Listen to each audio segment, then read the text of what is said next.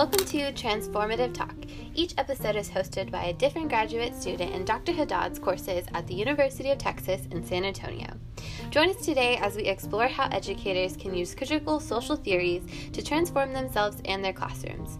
Educators can get real and share real-life experiences, near misses, and big little wins.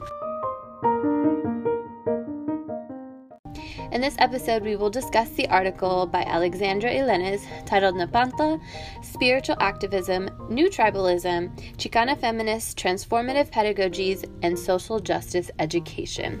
So I know that might sound like a lot, and truly it is. So Elena is taking kind of this spiritual idea of Nepantla, and how she describes it is Nepantla is this in-between word, so to be in the middle.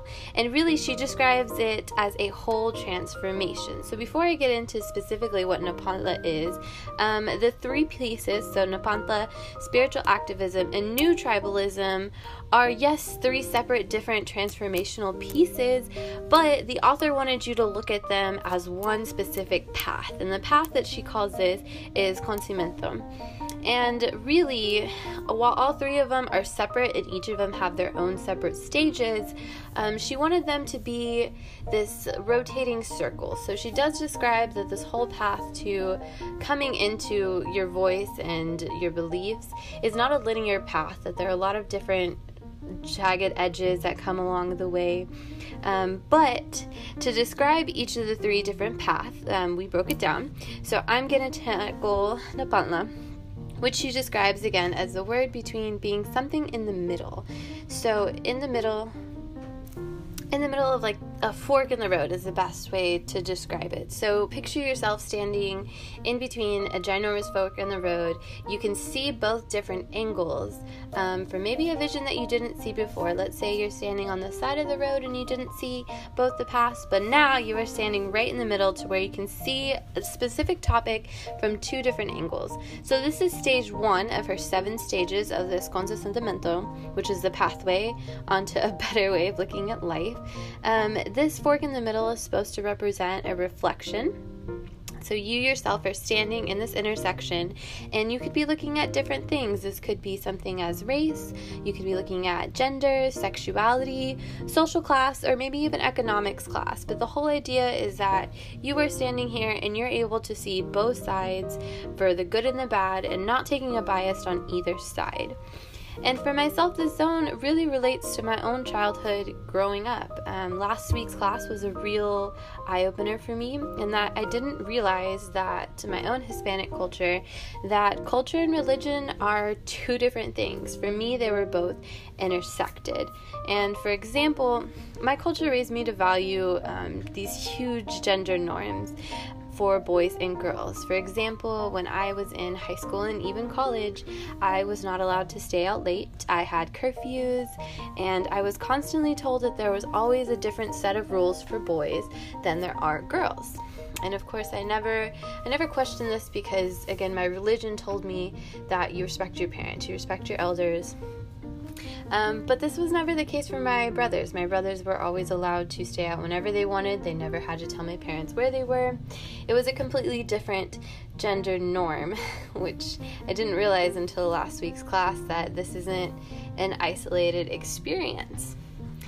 So that's my culture. My religion, however, instilled the values of the church and how important it is to be active in your community and to give back. And what I realize now is that those are completely separate things. Even trying to write it down right now, it was really hard for me to realize that culture and religion for myself are two different things. And I realized that by doing that, I was standing in that fork of the road, looking at my culture, looking at my religion, and really trying to separate it, which is a hard thing to do for myself. It's not easy. And then something else that the author states is that Nepantla can be unstable. So while I am personally struggling with dividing what is my culture, what is my religion, I'm still going through that unstable thing that the author is describing.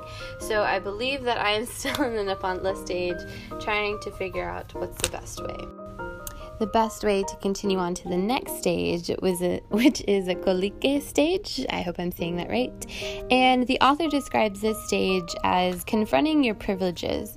And she describes that this is super hard for a lot of people to do because it means going in depth and being able to be comfortable with yourself to say, yes, I have privilege, or no, I don't. So for example, the privileges that I have are being financially stable, as far as like my household.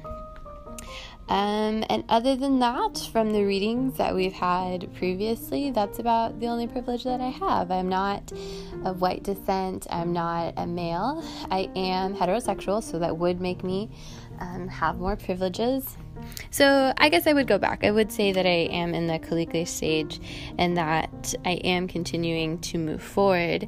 But as far as this whole transformation goes, the Nepantla is something that is completely a new idea for myself. So moving on to the next stages, this is where Aquanetta is going to take over. But thank you so much for listening to Interests Converge, and Aquanetta is going to finish up with spiritual activism and new tribalism.